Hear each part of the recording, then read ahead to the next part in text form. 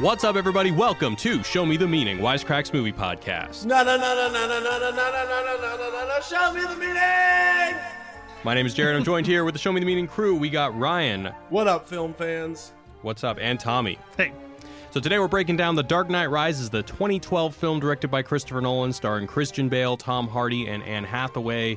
But before we go into initial reactions, I want to get to a couple things up top. The first thing I want to mention is, well, it's some unfortunate news, but nothing too serious. So Austin, who everyone knows has been on this podcast, is actually in the hospital right now. He had a collapsed lung. He went through surgery this morning. He's okay, but I wanted to have him on this podcast, but he's in the hospital. But if everyone could, if you follow him on Twitter, if you guys are active on Twitter, just send him a well wishes message at Austin_Hayden, Hayden. That would mean a lot. Everything is okay. He's fine. He'll be back on his feet maybe in a couple weeks. But it was a little bit of a scare for a while. And what happened, if you don't mind me asking? I don't think it was any like particular strenuous movement. We've only been messaging. He only told me some vagaries, but he's had a collapsed lung in the past, and now it happened again, and they had to do some surgery. But that's all I know. But I know that he's okay. Oh, okay. All right, good. Yeah. We're rooting for you, Austin. Yeah. Also, want to remind everybody that Wisecrack is now doing articles. You can hit us up at medium.com/wisecrack. We now have a partnership with Medium, and we've been working really hard to do 3 articles a week, which is a lot more content than we're used to doing. So subscribe to the publication at medium.com/wisecrack. And the last thing I want to bring up is that South Park comes back September 25th, and it's one of my favorite shows, and we're going to be bringing back our South Park podcast, Respect Our Authorita. So search for that on iTunes, subscribe to that, and join us as we break down maybe the best social satire on television. Same fucking men, baby. But all right, so enough with the announcements. Let's get some initial reactions. What was it like the first time you watched The Dark Knight Rises, and what is it like revisiting it? Let's start with Ryan. Oh, God. I knew you were going to start with me. All right. Well, okay.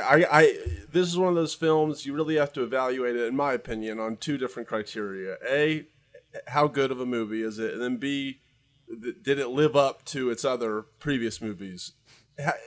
I'll go with the second one first because that's more important to me. This movie, in my opinion, is the biggest disappointment in my lifetime cinematically. Right? Like, the expectations I had were so sky high, and yeah, I'm not expecting, honestly, they were impossible to meet after The Dark Knight. And especially once fucking Heath Ledger was dead, it's kind of like, okay, where can they possibly go from here? And I really do think that Heath Ledger dying contributed to this movie sucking so bad, which is not anyone's fault. But this movie just, I thought, it really lost me. I'm trying to. Sorry, this is hard to articulate because of all the 7 years of rage that has been living on. Jared, didn't we see this together? I know. I don't know. I went to the midnight screening in full costume, dressed as Bane. Okay, yeah, no. That's how excited I was. I was at the. I really don't like this movie. I think it's overlong, overcomplicated. And a terrible like finale to the amazing buildup we had with The Dark Knight. Bane is a shittier villain. You can't fucking understand him, which I do think matters. And just all in all, I thought they went way too heavy on the philosophy and exposition and whatnot, and way not enough on the cool. Whatever they did in The Dark Knight, they didn't do it in this movie. And so, I don't know. I'm excited to talk about that, I guess. Fuck this, all right. Fuck this movie. All right, Tommy, what do you think? Oh, boy. Well, I think as Ryan alluded to, there was so much hype going into this movie the first time around. And I remember the first time I saw this movie, I didn't love it, but I didn't hate it. I actually liked the movie. I didn't like it as much as Dark Knight. I didn't like it as much as Batman Begins, and it was disappointing. But I still sort of overall, I had sort of a decent feeling about the movie. This second time around, though, I actually like it more. Good. Somebody has to. I'm glad to hear that. Than the first time I saw it. I actually think the first half of this movie is pretty great. Have you only seen it twice? I've seen it twice. This is my second time seeing it. Wow. And the first half of this movie, right up until the Batman Bane first fight, when he breaks Batman, I think everything up to that is great. And I think that fight scene is one of the best scenes in the entire series. I just love it so much. It's so dark. It's so weird. And I actually really like Bane. But I think after that, the movie begins to lose steam, and then it becomes very convoluted, and it has the longest ticking clock in the history of cinema. 5 months. It strains credibility. I mean, it's literally just there because the Nolans wrote themselves into a corner, and they need Batman to get better in time to save the day in the end. But I still sort of like this movie a little bit. It's thematically confused, but overall, I enjoy it, and I actually think it's a decent ending for the series overall. Yeah, I'm really glad to hear you say that, because I didn't want this podcast to be a total downer, because I know there are some big fans of this movie. This was similarly the biggest movie of my life at the point. I was looking forward to it so much. I was on like batmanfans.net forums every day leading up to this fucking movie, because The Dark Knight was my favorite movie of all time up until at that time of my life. I made a fucking Bane costume, dressed up, midnight showing, and to be honest, the first time I saw the movie, I immediately did not like it, and I was so depressed that I walked home from the theater instead of taking the metro, which I usually did. And so at 3 a.m. on July 20th, 2012, I was basically doing the Charlie Brown walk, dressed as Bane, walking through Hollywood with my head sloped down. I don't know, man. This movie, I agree. There's some great things about it. I like the IMAX. I like the practical effects shots. I like the insane number of extras in the final scene, and the fact that Nolan wanted to make a David Lean style epic. Awesome. I think Tom Hardy is great. I think the design of the pit is awesome. I think how Nolan adapted the Lazarus pit of Ra's al Ghul and turned it into this prison that you have to like kind of quote unquote resurrect yourself from in order to escape and in order for Batman to get better again was like really clever. And I think that the adaptation of A Tale of Two Cities is some of the smartest stuff in the series. But yeah, it's very thematically confused. There's too much going on. There's too many characters. It's overlong, and it is a bit of a disappointment to me. And, you know, I think a lot of this has to do with my expectations. My theory was that the first movie was all David Goyer, and that's why, like, the movie had very much this political slant to it. It was all about kind of terrorism. And then the second movie, in my head, you know, was all Jonathan Nolan, the real genius. And he had brought this whole existential slant to The Dark Knight, and that you could read the first two films politically as reflecting on terrorism, but I was always resisting that reading. I wanted it to be more like The Dark Knight, more existential, or at least that particular reading of The Dark Knight. So I really wanted The Dark Knight Rises to continue on with these more universal, humanitarian, existential themes, but really it doubled down on the politics more than ever, and that wasn't really what I wanted, so that's part of the disappointment, but we'll get into it. So yeah, ultimately this movie's a disappointment for me, but in ensuing viewings, I've come to appreciate the ambition and like certain elements of it, but overall, this is the installment that keeps it from being, you know, like one of the great all-time. I mean, it's still maybe one of the great all-time trilogies, but like from climbing to the very top of that list, I think. Yeah, absolutely. This movie absolutely nullifies it from the greatest trilogies list, in my opinion. All right, let's go into a recap, which, by the way, this is one of the hardest recaps to write because there's so much going on. How long is this recap going to be, Jared? It's long. I mean, I don't know what to tell you. All right. So it's been 8 years since Batman has been seen, and Gotham is in a period of peace brought on by the Dent Act, a law that's given the Gotham police more power to fight crime, effectively filling Blackgate Prison. Yet, things may not be as hunky-dory as they seem. Cat burglar Selina Kyle infiltrates Bruce Wayne's mansion and steals his fingerprints, and there have been whispers of an underground city led by a masked mercenary named Bane. When Commissioner Gordon is injured investigating the tunnels, police officer John Blake approaches Wayne and tells him that he knows he's the Batman and that Gotham needs him. Meanwhile, philanthropist Miranda Tate seeks an audience with Wayne to revive a failed world-saving fusion energy machine that she commissioned. In an effort to get a clean slate, Selina gives the fingerprints to Wayne's business rival Daggett, who teams up with Bane to storm the stock exchange and strip Wayne of control over Wayne Enterprises, causing Wayne to once again don the cape and cowl. With Wayne now broke and Daggett betrayed by Bane, Selina Kyle leads Batman to Bane, where he reveals himself to be the successor of Ra's al Ghul, here to destroy Gotham. He breaks Batman's back and traps him in a pit where he will torture him with hope of escaping the pit while broadcasting Gotham's slow decay under his rule. Back in Gotham, Bane takes the core out of the fusion energy machine, turns it into a nuclear bomb, and tells the citizens of Gotham that the people now have the power to rise up and overthrow the rich because he's given the detonator to an anonymous citizen. In reality, the bomb will go off in 5 months anyway, and he's just messing with them. Bane then reveals the truth about Harvey Dent, and chaos ensues. Wayne beasts through the pain, recovers, escapes the pit, and heads back to Gotham where he teams up with Selina to defeat Bane and take back the bomb. Miranda Tate reveals herself to be the daughter of Ra's al Ghul, and with only seconds left to get the bomb out of the city, Batman straps it to his Batplane and flies it to the ocean, where it explodes, and presumably him with it. Gotham rebuilds and erects a statue commemorating Batman's sacrifice. Alfred goes to Florence, where he sees Wayne with Kyle living their best life. In the final scene, Blake is given access to the Batcave, where presumably he becomes the new Batman, or Robin. End of movie. Boo! Boo! All right, guys, before we move on, I want to give a shout out to our sponsors over at Skillshare. Skillshare is an online learning community with thousands of awesome classes covering dozens of creative and entrepreneurial skills. You can take classes in everything from photography and creative writing to design, productivity, and more. So whether you're returning to a long-time passion project, challenging yourself to get outside your comfort zone, or simply exploring something new, Skillshare has classes for you. So I talked about this class that I took a couple weeks ago, the Writer's Toolkit, 6 Successful Steps to a Successful Writing Habit. It's actually 6 Steps to a Successful Writing Habit. I wrote down the word successful twice. But it's by a screenwriter named Simon Van Bowie, and he gives you 6 essential steps to basically make yourself a better writer, not necessarily in the actual craft of writing. Now, they have classes on that too, but just in getting yourself actually writing. So 2 things that he talks about that were really helpful for me. He talks about setting the conditions. So for some, that may be a cup of coffee or a cigarette or something like that, something that like makes it a ritual that allows you to write. For me, it's exercise.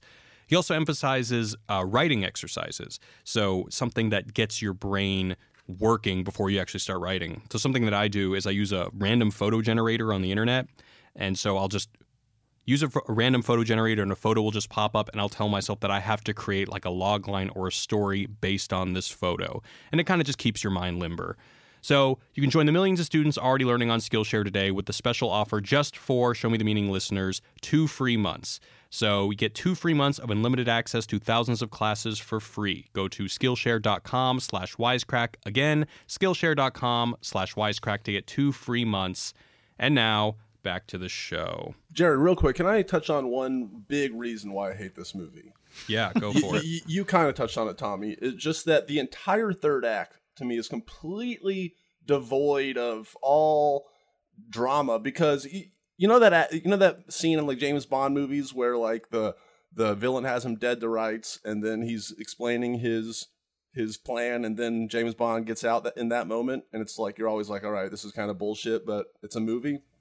Well, to me, that's like literally the whole third act, because him putting him in that prison when he has broken his back, he has Batman, his biggest nemesis, dead basically, or he can kill him at any moment, and he just leaves him there in that whole bullshit, ludicrous thing of, well, I can't. He has to have hope. I can't ruin his hope. He can maybe get out of this hole. I thought was just so had no dramatic stakes. Why would anyone do this? You know, and then of course it comes back to beat Bane, bite Bane in the ass. So to me, that really made me hate the movie a lot more. It's the time frame that really sort of bugs me. Like, I mean, he's trying to destroy his spirit. So he's like, I'm not gonna kill you, Batman. I'm gonna make you watch your city burn. But it's the time frame of 5 months. Like Gotham City is destroyed within 2 weeks, and then he just has this bomb that's gonna set in 5 months. It's literally just for screenwriting because they've broken Bruce's back. He can't get up in a week and then fight Bane again. I mean, he can't get up in 5 months and fight Bane again. That's even straining. Yeah. So they put themselves in a hole, and like this is the solution to that hole. It's like it's gonna blow up in 5 months. It's very iffy. Don't put yourself in that hole. You're good writers. Come on. But I do like that Batman is weakened midway through this movie. That's cool. That is really cool. But yeah, everything after that is a real story. I don't think you need the bomb. Like him destroying the city is enough. I think. I don't know. The bomb is literally there for like a ticking clock at the end of this movie, so Batman has something to save and stop. Right. But yeah. Usually, I don't get caught up in what I call little annoying shit like plot holes and stuff. It's more like it's more of a convenience. I don't. But there are things that bother me in this movie. So convenient. How is it that anybody? I'm just going to go through a couple of them. I don't want to belabor this though. But how does anybody believe that Wayne gambled away the fortune his fortune on futures when Bane infiltrated the stock exchange in a very widely publicized attack? That doesn't make sense.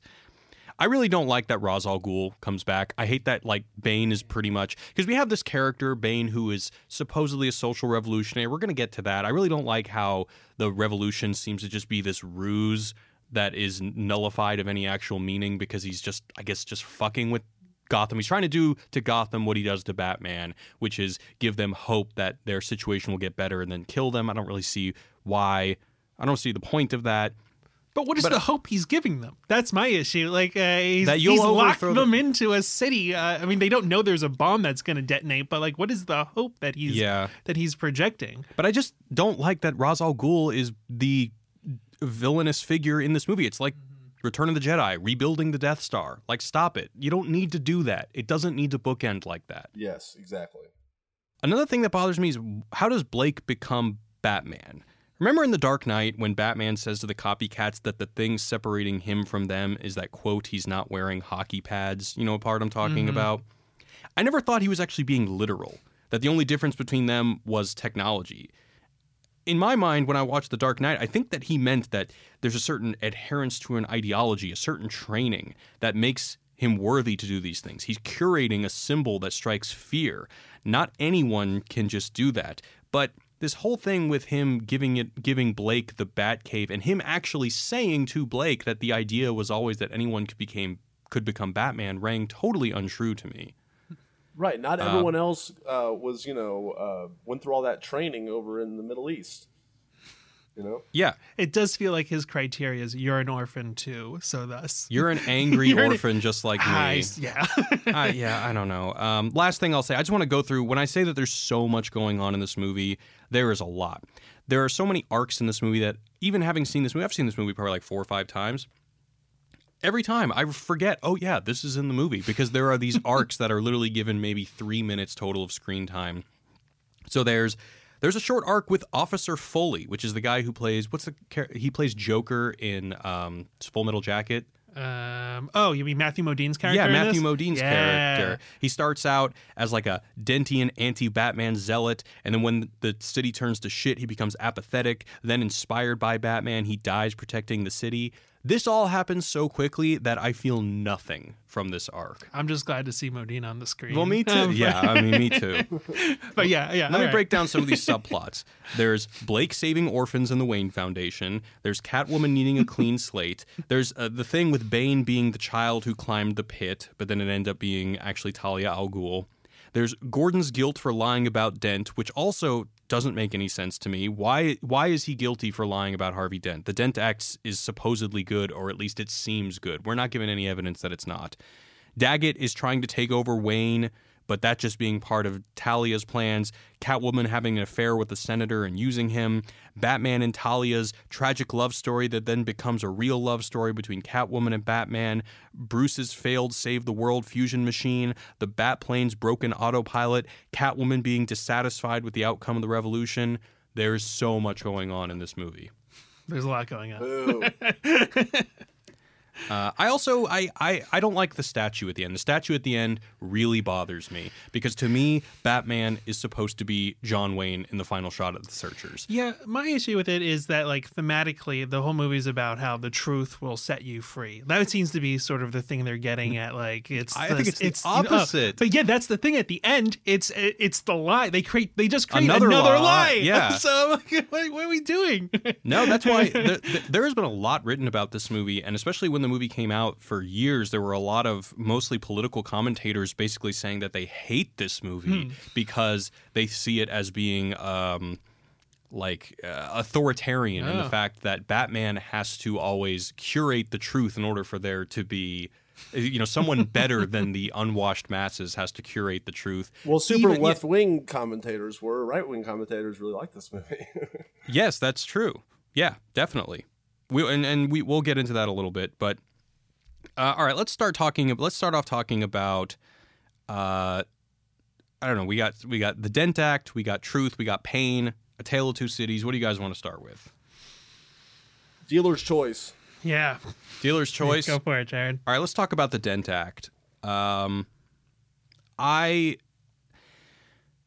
really bothers me about this is you would think that if Commissioner Gordon, who has always been a character who is this moral exemplar, someone that we always identify with, someone who we always see as having the best of intentions, if he has this deep-seated guilt about lying about Harvey Dent, scapegoating Batman, and enacting the Dent Act, why don't we see any evidence of if this is in fact corrupt? And then the other problem is, how is it that the Dent Act or if when Bane tells the people outside of Blackgate Prison, which is essentially supposed to be the Bastille from the French Revolution, that, hey, Harvey Dent was actually a bad person and Commissioner Gordon lied, therefore you should overthrow the rich. I don't get it.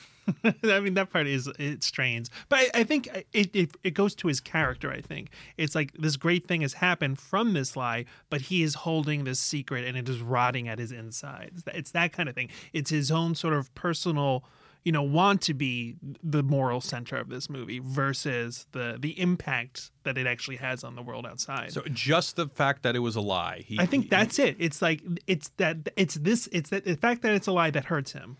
But when Blake tells him, when Bane says to everybody, Dent is a false idol, and then Blake says to Commissioner Gordon, he says, seems like your hands are pretty dirty. Mm-hmm. Just in the fact that he lied? Yeah, other thing is, why does anybody believe Bane? He's just some guy reading off a piece of paper. That's fair. I had that exact same thought. Like, in today's age, everybody would be like, this is fake news. Like 100%. Yeah, of course he has a prepared speech by the police commissioner in his pocket that he pulls out that apparently says that everything the whole society has believed in is a lie. Like, of course they would believe that. Well, right. That is a big lie, though, to continue to uphold a monster, as this god. But Commissioner Gordon's whole thing has always been, how do I get this city under control? Mm-hmm. And it's given to him. But at what cost, Jared? What cost? Oh, you're telling me that Commissioner Gordon has never lied once in his whole career? Well, I haven't, not in any other movie. This is not believable. The only things that we see is that Blackgate is overcrowded. Mm-hmm. And to Nolan's credit, I really think that my guess is that in the tradition of a David Lean movie, he just wants epic shots. He wants it to look great visually, and I think that in some cases he really does communicate a lot of things visually, and a lot of times it's visually stunning. And he's probably not worried about this messy world building as much. I think it's a great looking movie, and I really like how if we're just talking aesthetics, I like how he cuts into scenes. Like normally you have characters entering into spaces, but he'll just cut to like a person, like the character's already there. The two characters are already mid-conversation, and I really appreciate that. It's something he does in a lot of his other films, but it's good. Yeah. All right, so let's talk more about the truth. Alfred says maybe it's time we stop trying to outsmart the truth and let it have its day. But to your point, that doesn't happen. No. Or when it does, it seems like things only get worse. So Alfred tells him the truth that Rachel chose Dent, and then he just goes further into his suicide mission. But this frees him to have a relationship with Talia and then Catwoman in the end. He's harboring Okay. these I can buy like the that. truth does set him free ultimately. Yeah, okay. Do you buy that, Ryan? I see what you're saying, but I mean, that's what's so weird about this movie is that I do think it argues that the truth does set us free, but then it ends with a lie. So What are some of the other things that make you think that it says that the truth sets us free? I mean, I feel like, Batman was a fugitive. First of all, he was thought of as the guy who killed Harvey Dent, and now he's idolized in the end. Once the secret of Harvey Dent comes out, now we idolize Batman like we should idolize him. And an order is restored to Gotham via telling the truth. They don't have to have this lie anymore in order to have, not chaos in the city. We see in the end that the city is perfectly fine, and now they have Batman as their statue. Well, hold on. You could argue that the statue at the end is also a lie because it's... Nope, that's the weird thing about it. Yeah. Right, okay. So, yeah. I don't know what the movie's saying either. Okay. I don't know what it's saying about truth. Okay. Yeah, it does seem to Okay. be very torn. Yeah. Yeah, I don't really know what to say other than it just seems a little bit muddled. And, it's weird. Like, I go into this movie with a bias that I think that, the theme in most Hollywood movies is that the truth is a good thing, the truth will set you free. But I Yes. think that most of the evidence, and I think that there's a valid argument to be made that, the end of The Dark Knight is essentially that the truth will not set you free. The truth needs to be inhibited for the greater good. And I would expect that theme would develop and maybe change, but really it's just, it bends a little bit. We see what happens when the truth comes out, but I would argue that you made a good point with the allowing him to get in another relationship thing. I think that subplot doesn't really work that well. It doesn't. Neither. I mean, when he kisses Catwoman, I'm like, where did that come from? I have so many issues with the Catwoman relationship. It makes no sense. Yeah, but but overall, it just kind of resolves back where The Dark Knight resolved, which is fine, I guess, but I would expect it to develop differently. I mean, running counter to the truth will set us free is Robin's arc in the whole movie. I mean, that's the guy who's like, I am going to stand out there with no mask and I'm going to save the day. And then by the end of the movie, he realizes, the institution is broken and I can't follow the rules. And then he becomes, theoretically the new Batman at the end of it. So, I mean, that's the exact opposite sort of arc. See, to it. I think that whole thing with Blake being disillusioned with the police department is also something that, because there's so much going on in this movie and so many things are being intercut at the same time, I had to watch it like 4 times before I even understand what he's reacting to. And it's at the end when he's trying to get the children off the bus and he's saying, I'm crossing the bridge, You've do killed us not all! shoot me. And then the cops mindlessly follow orders and they bust the bridge down and he's, you killed us all. These children are dead now.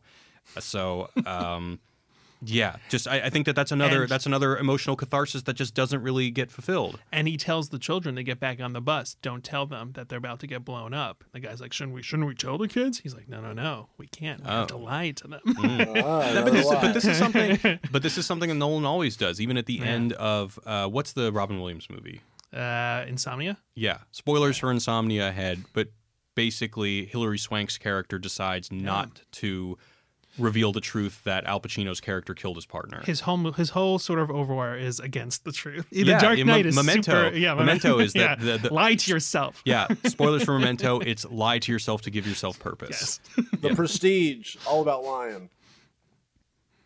Go on. I'm just like saying, lying. Magic tricks in general. magic It's tricks. just manipulation of the truth. Sure. Of reality. Gotcha. All right, let's talk about pain. So pain seems to be one of the big themes here. It's something that both connects Bane and Bruce Wayne. So there's nothing in Gotham for Bruce except pain and tragedy.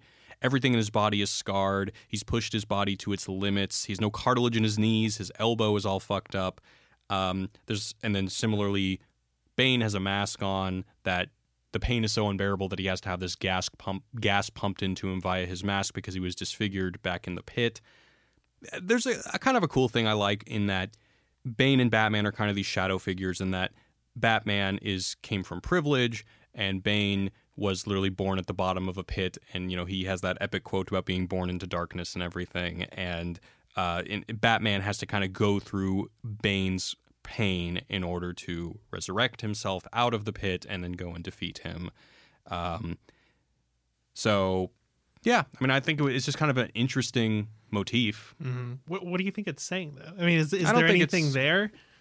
Well, I think that it's saying that even, Batman, and this is something I appreciate about the movie, is that Batman, unlike other superheroes, one of the things that Nolan was lauded for his interpretation was like Batman Begins was revolutionary because it was like, what would it be like if Batman was an actual person? Mm-hmm. What would it be like if what would his psychological profile actually be like? And one of the things about Batman being an actual person is that he's got a real physical body that's conducive to pain. And I think that's why him and David Goyer decided to end it the way they did, because he's not a superhero in the sense that he has superpowers, and so even he has to choose to live a life instead of just letting his body decay and ultimately die. But if the purpose of the movie is, you have to go past your pain, then doesn't though. All right, because he retires at the end. Yeah. I mean, yeah. So I guess he succumbs to it because it's human. Okay. Yeah, I mean that's what I got. Yeah. All right. I do like that it is the only superhero movie I can think of where you have the superhero on a cane through a lot of the movie. That's kind of cool. Yeah. I do like it, but it kind of undoes when he gets his back broken. I feel like he should start out strong, and then he gets fucked up. And so he starts out weak and then gets more fucked up. But yeah, True. Yeah.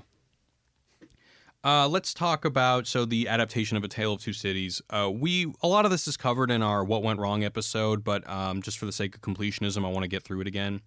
So, A Tale of Two Cities by Charles Dickens. There are three main overlaps between this movie and that movie, and the reason why I'm even drawing this comparison is because, well, Nolan said himself that he drawed heavily from the text, but also at the end, during Wayne's quote-unquote funeral, Commissioner Gordon is reading a famous speech from the book. So the first one is obviously social inequality. So the French Revolution is all about, in the book we see an aristocracy abusing the poor, and the film portrays a similar class conflict through Bane's revolution that we only really see hints of.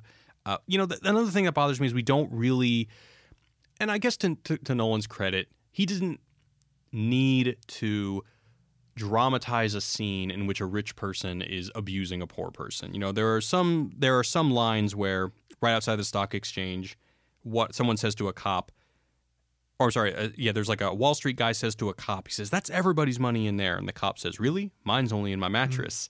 And then he says, "If you don't stop, that money's going to be worth a lot less." And you know what? Like, as much as I criticize this movie for not really building the world and showing me exactly the abuse that's going on, I think he does a good enough job visually, and I appreciate that. Yeah, I mean, they definitely contrast, Selena Kyle's lifestyle with, Juno Temple and those characters versus, Bruce's stuff. I mean, I really like the first half of this movie and the sort of worldview it depicts. I think he does it. And he doesn't need, tons of exposition. He can just do it in a couple. But the one exposition I would want is connecting the class warfare to the Dent Act, because I don't think that's obvious enough. That's fair. I disagree with you that in terms of not wanting that scene. I kind of would have, since this movie is such a socio-political commentary, I would have liked to have seen more of the general people of Gotham, and how they're living and how this is affecting their lives, which, we kind of get a line here or there, but I would have liked to have seen more of that personally. Yeah, it's funny how I say there's so much going on in this movie, and yet there are certain things I want more of. Yeah. If there was an extended edition, I wouldn't say I would be necessarily excited. So some other things. The third book in the novel is called Track of a Storm. Catwoman says a storm is coming. So the second theme is resurrection. So in A Tale of Two Cities, Dickens frequently uses the phrase recalled to life as a kind of a metaphor that these characters are being brought back from the dead. So at the beginning of the book, one of the main characters is metaphorically brought back to life or recalled to life when he sees his daughter for the first time after a long time in the Bastille. You can liken this to Bruce Wayne being recalled to life when Catwoman steals his fingerprints, forcing him to leave his isolation. So there's another character named Carton that is, quote, in A Tale of Two Cities, that is, quote, resurrected when he sacrifices himself for another character. You can liken this to Catwoman, who overcomes her selfishness to save Batman. There's a part where Carton quotes Lazarus, and although they don't necessarily explicitly call it the Lazarus Pit, the prison in the movie, I think that, because the Lazarus Pit was the way that Ra's al Ghul stayed young. He would go into that little pit of goo. And I think, and this is one of my favorite things, I think it's a really clever adaptation to change it from literal resurrection to metaphorical resurrection for Batman. I think that's fucking clever as shit. No, I love the prison sequence. Actually, I wish the whole, because I think the movie falls apart when it abandons Batman and goes back into the city and follows JGL. But I would much prefer to just focus on Batman getting better and the design of that prison is awesome. Just gonna blow through the rest of these. Catwoman is searching for a clean slate. You can kind of say it's like her, quote, resurrecting her or redeeming herself. Even the title, The Dark Knight Rises, resurrection. Even the title, or Bane says the fire rises. There's actually chapter 23 is called Fire Rises. And both texts feature a capitalist named Stryver, who in the movie is Daggett's partner. And then the quote that Gordon reads at the end is, I see a beautiful city and a brilliant people rising from its abyss. I see the lives for which I lay down my life, peaceful, useful, prosperous, and happy. I hold a sanctuary in their hearts and in the hearts of their descendants generations hence. It is far, far better thing that I do than I have ever done. It is a far, far better rest that I go to than I have ever known. So last thing I'm going to bring up with The Tale of Two Cities is doubling. So we all know that the text begins with, it was the best of times, it was the worst of times. There's this contrasting between pairs. And in The Dark Knight, and then this happens throughout the book, there are two Manettes, two cities, London and Paris. There are two trials.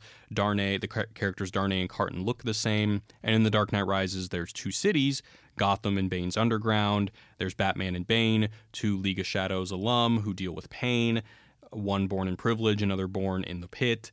There's Blake and Batman are two orphans with anger issues. There's very subtle things where they call Blake a hothead throughout the movie. And so really, really smart adaptation, which I really appreciate. What is this movie trying to say with this sort of, socioeconomic inequality in the city? Because Bane's whole thing is proven just to be a ruse, and by giving the city back to the people, it just descends everything into chaos. So is it arguing for just, keep the status quo, the rich stay rich and the poor stay poor, and this is the equilibrium that is necessary? Yeah, well, Ryan brought up earlier that left-wing commentators hate this movie because they see it as anti-Occupy propaganda. In fact, so all right, we're going into the quote politics section, so if you're not into that stuff, stop listening now. I said that I was hoping that the movie wouldn't be political, but I think the kids singing the Star-Spangled Banner before the football game, it makes it impossible not to think, because they play the whole song. It makes it impossible to think that there's not some sort of statement being made. Isn't a football game like the ultimate, the have-nots and the haves are all in the same place? The mayor's up watching from his box seats, the normal people. His ivory tower. From his ivory tower. Yeah. All right, so this is from the book Utopia of Rules by David Graeber. And he says that the movie is basically one long piece of anti-Occupy propaganda. He said Christopher Nolan insists the script was written before the movement even started, that he was really inspired by Dickens' account of the French Revolution. This strikes me as disingenuous. Everyone knows Hollywood scripts are rewritten continually over the course of production, often to the point where they end up looking nothing like the original text. Also, that when it comes to messaging, even details like where a scene is shot, like, let's have the cops face off with Bane's followers right in front of the New York Stock Exchange. Or minor change of wording can make all the difference, like let's change take control to occupy. So what do you think? I think that, especially considering the other, I still don't think that Nolan was really trying to make a politically charged statement here. I think that a lot of what people are complaining about on the left, I think is just kind of a result of clumsy world building, in my opinion. I kind of do think he was trying to make a political statement. Yeah. I think it's like, it's the corruption inherent in some utopia building ideologies, that or just their logical end. I think he is kind of making a comment on that kind of stuff. But it's because that his calls to the people create an unruly, dumb mob, and the fact that the world building doesn't make sense is what makes it. What makes this reading valid. So let me go on with what Graeber says. He says, is there supposed to be a message we can all take home from this? If there was, it would seem to be something along the lines of this. True, the system is corrupt, but it's all we have, and anyway, figures of authority can be trusted if they have first been chastened and endured terrible suffering. True, there is injustice and its victims deserve our sympathy, but keep it within reasonable limits. Charity is much better than addressing structural problems. That way lies madness. Well, I will say the movie I don't think is pro figures of authority. It's pro Batman. It's pro this vigilante outside the law. The law is still totally corrupt. Well, not really, because I mean, in that last thing, it's the police, the good guys versus the revolutionaries, which is weird. It is a little weird. That does become muddled. But at the only because in the previous movies, the establishment cops were always corrupt. There was Wirtz and Ramirez in The Dark Knight. I think the difference is they're following Batman now. That's the difference. They're no longer chasing Batman. They're following the vigilante's order, basically. I think that is the argument. It's not that Batman and the police are joining up together. It's that the police are following Batman into battle. And I mean, what about the reading that Bane and his group is like Antifa or whatever the fuck? And that didn't exist basically back it's then. like when push comes to shove, Batman and fucking the cops are like, all right, well, we don't get along usually, but this group of fucking people are tearing shit up in the name of, utopia and glory. We got to take care of them.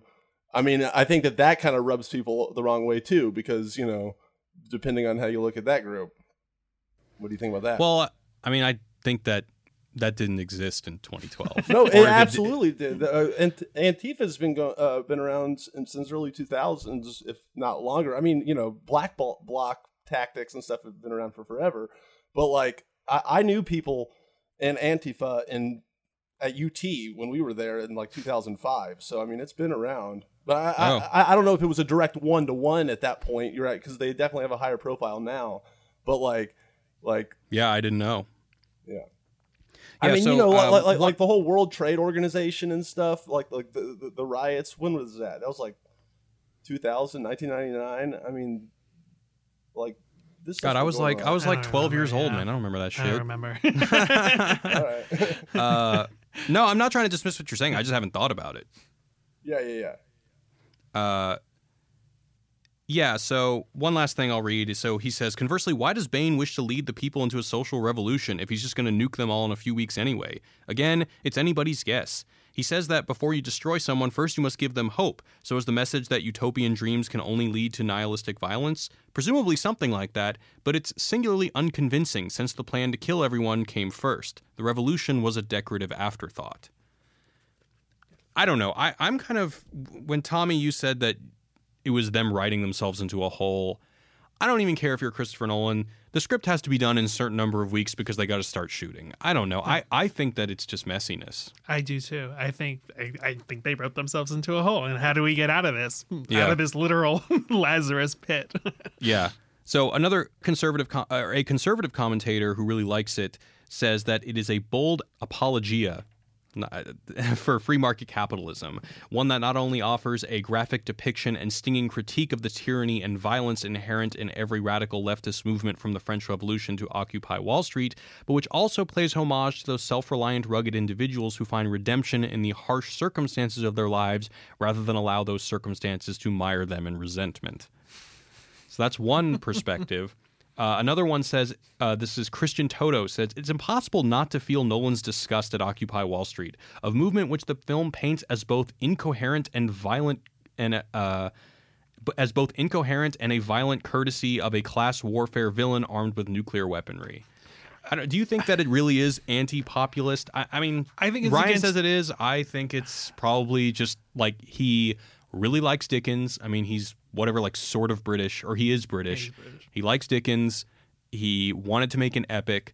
He had already talked about terrorism, and even if Occupy hadn't happened yet, he knew that there was, a lot of talk about economic inequality in the zeitgeist, and so he probably decided to do A Tale of Two Cities, and then Occupy Wall Street happened. Maybe he thought he could ignore it. Maybe it was just messy from the beginning. Maybe he did change things. I don't know.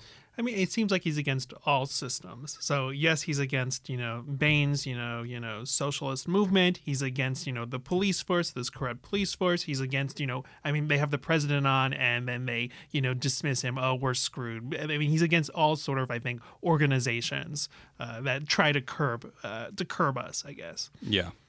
I think it's pro-authority. I mean, at the end of the day, like Batman he's an authority figure for criminals, that's outside of the law. So and I think at the end of the day, he that works for him as the status quo is what I get out of it. All right, before we move on, I just got to fit this in here. Want to give a shout out to our sponsors over at Simple Habit. So Simple Habit is an app that is all about mindfulness and meditation. So if there are things that stress you out about your job, this is an app that is free and has hundreds of meditations available for free and thousands with premium. So meditations can help with specific problems in your life. It's not just teaching you to meditate for the sake of meditating or that it's good for you. This is actually something that has very specific applications. So I started using this app. One thing that I struggle with is leaving work at work. Usually after I'd leave work, I would immediately go to some sort of form of entertainment, whether it be video games, Netflix, whatever. But I found that, when you're trying not to think about work, it kind of only makes you think about work more. So I started using this Simple Habit meditation about leaving work at work as kind of a bridge between the two things. And I've actually found that it's actually quite helpful. So they've got over 65,000 5-star iOS reviews. Once again, a lot of the meditations are free. I'm still using the free ones. It's the #1 ranked meditation keyword in the iOS App Store.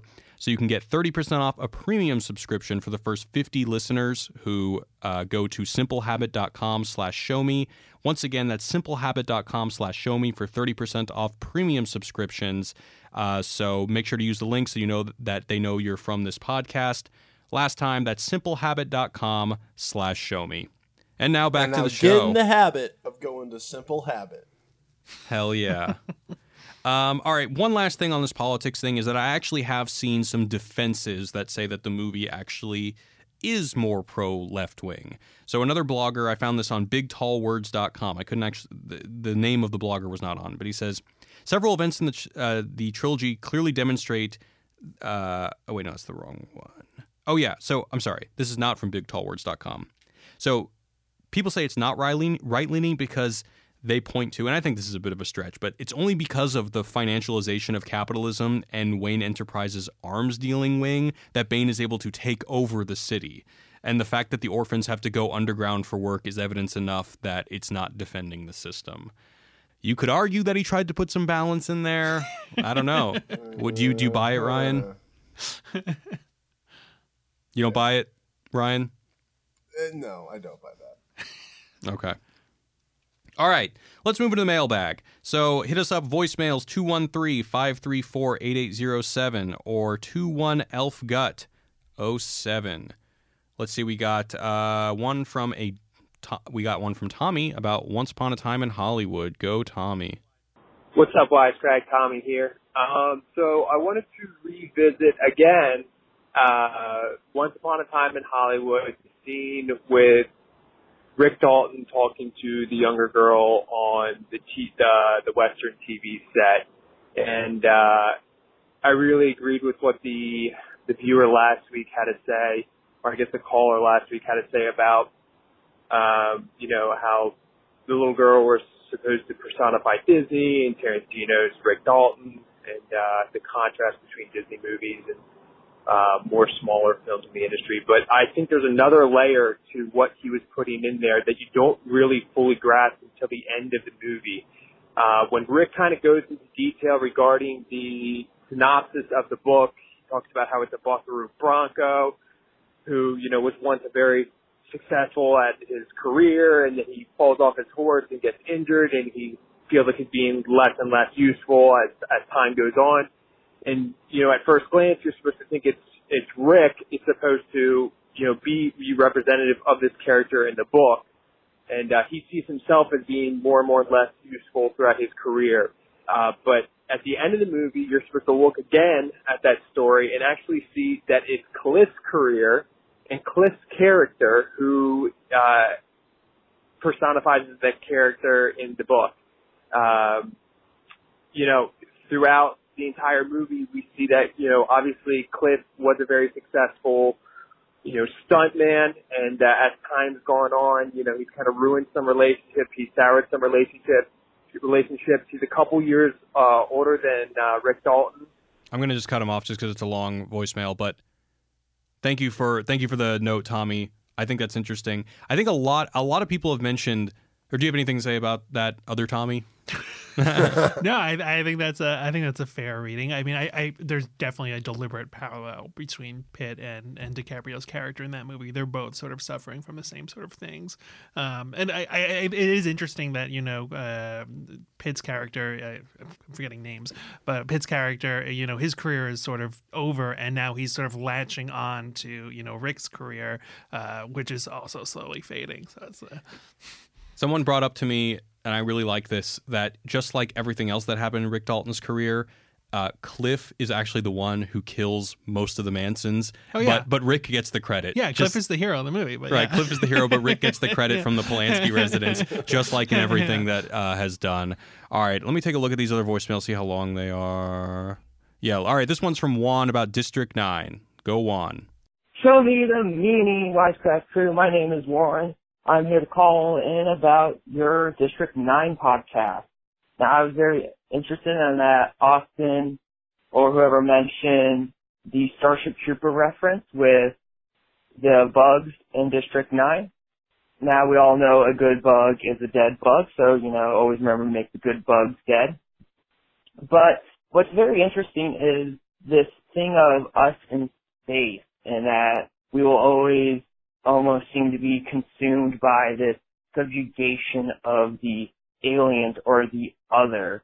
And with us trying to go to space with Space Force and everything, we need to really be careful about how we present ourselves to almost other alien species, or we're going to have a repeat of the colonization of the Americas, how America treated the Native Americans in the form of the federal government.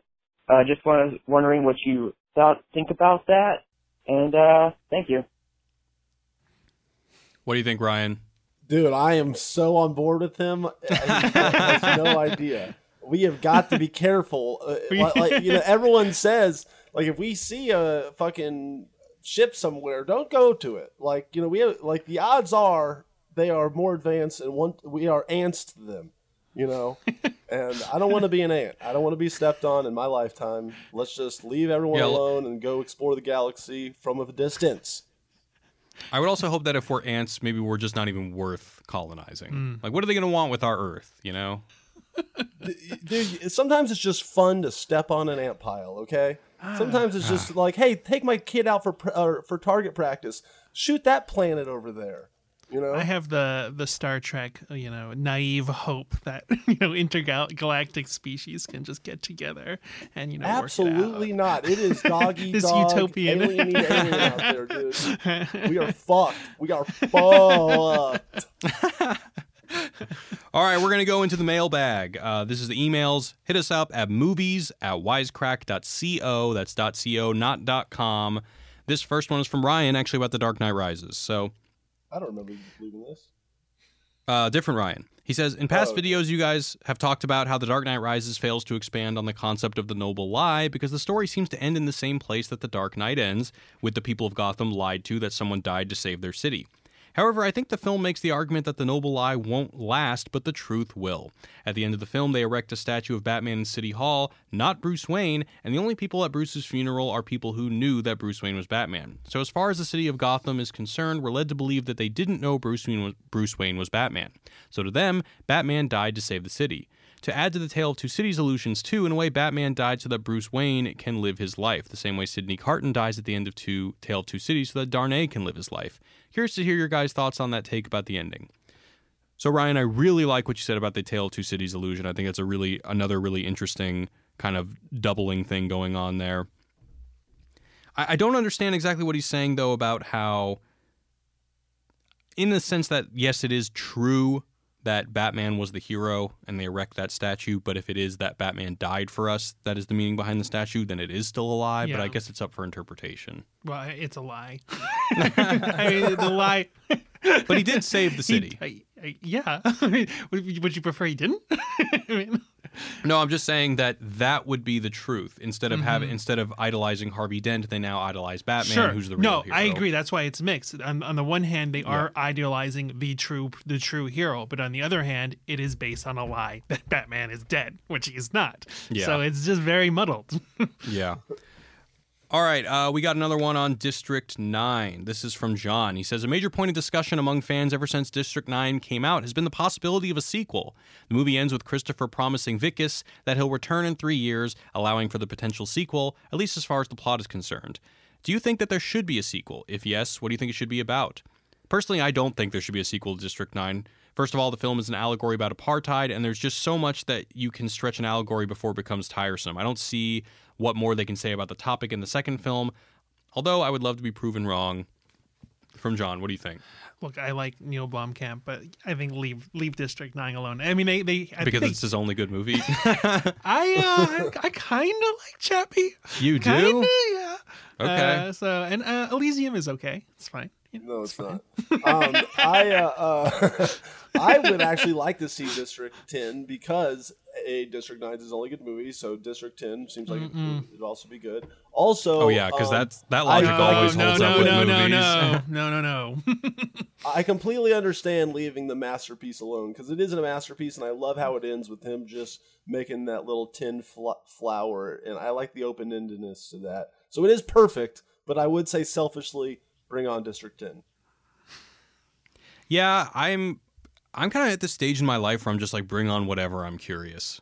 Yeah, I've just kind of got this space in my head where even if I don't really like The Dark Knight Rises, The Dark Knight is still one of my favorite films. You can't fuck it up for me. I mean, yeah, if District 10 is terrible, if they do make a District 10, I don't think that affects District 9 at all. I mean, it's just a total... I don't think there's any sort of legacy that it's tarnishing.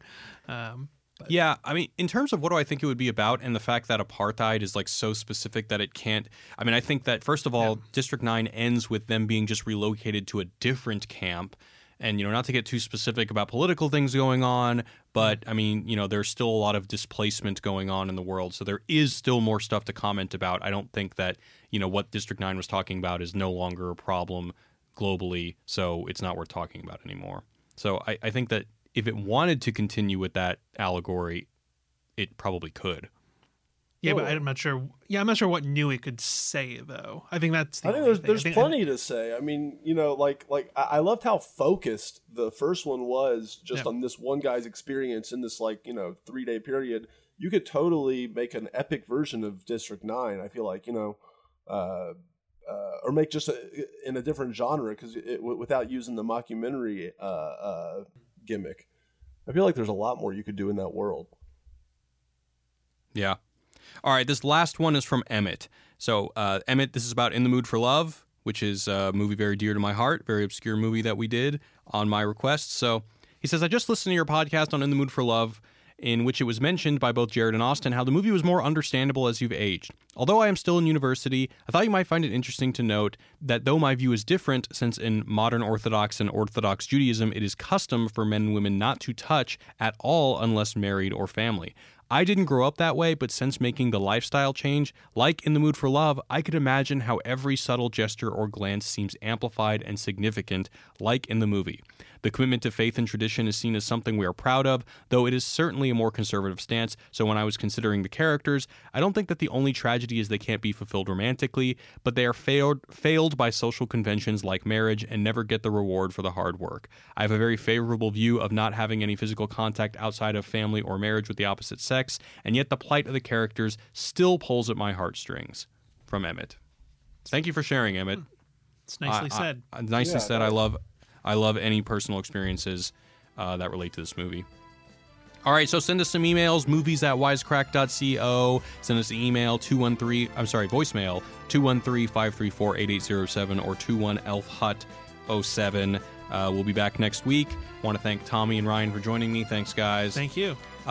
Don't forget to send Austin a tweet at Austin_HAYDEN. Really happy that he's doing okay, but it was a scare for a little bit, and this podcast would greatly suffer without him. We're thinking about you, Austin. Yeah. All right, that's it for now. Oh, where can we find you guys on the internet, Ryan? Oh, I release comedy shorts on my channel Ryan Shorts every week, and then I also every once in a while you can find me on the Funhouse channel playing video games. It's fun. Rock and roll. Tommy? You can find me on Twitter at TC4949. I'll see you guys next time. Peace. Goodbye from Hollywood, California. Save Batman. Peace.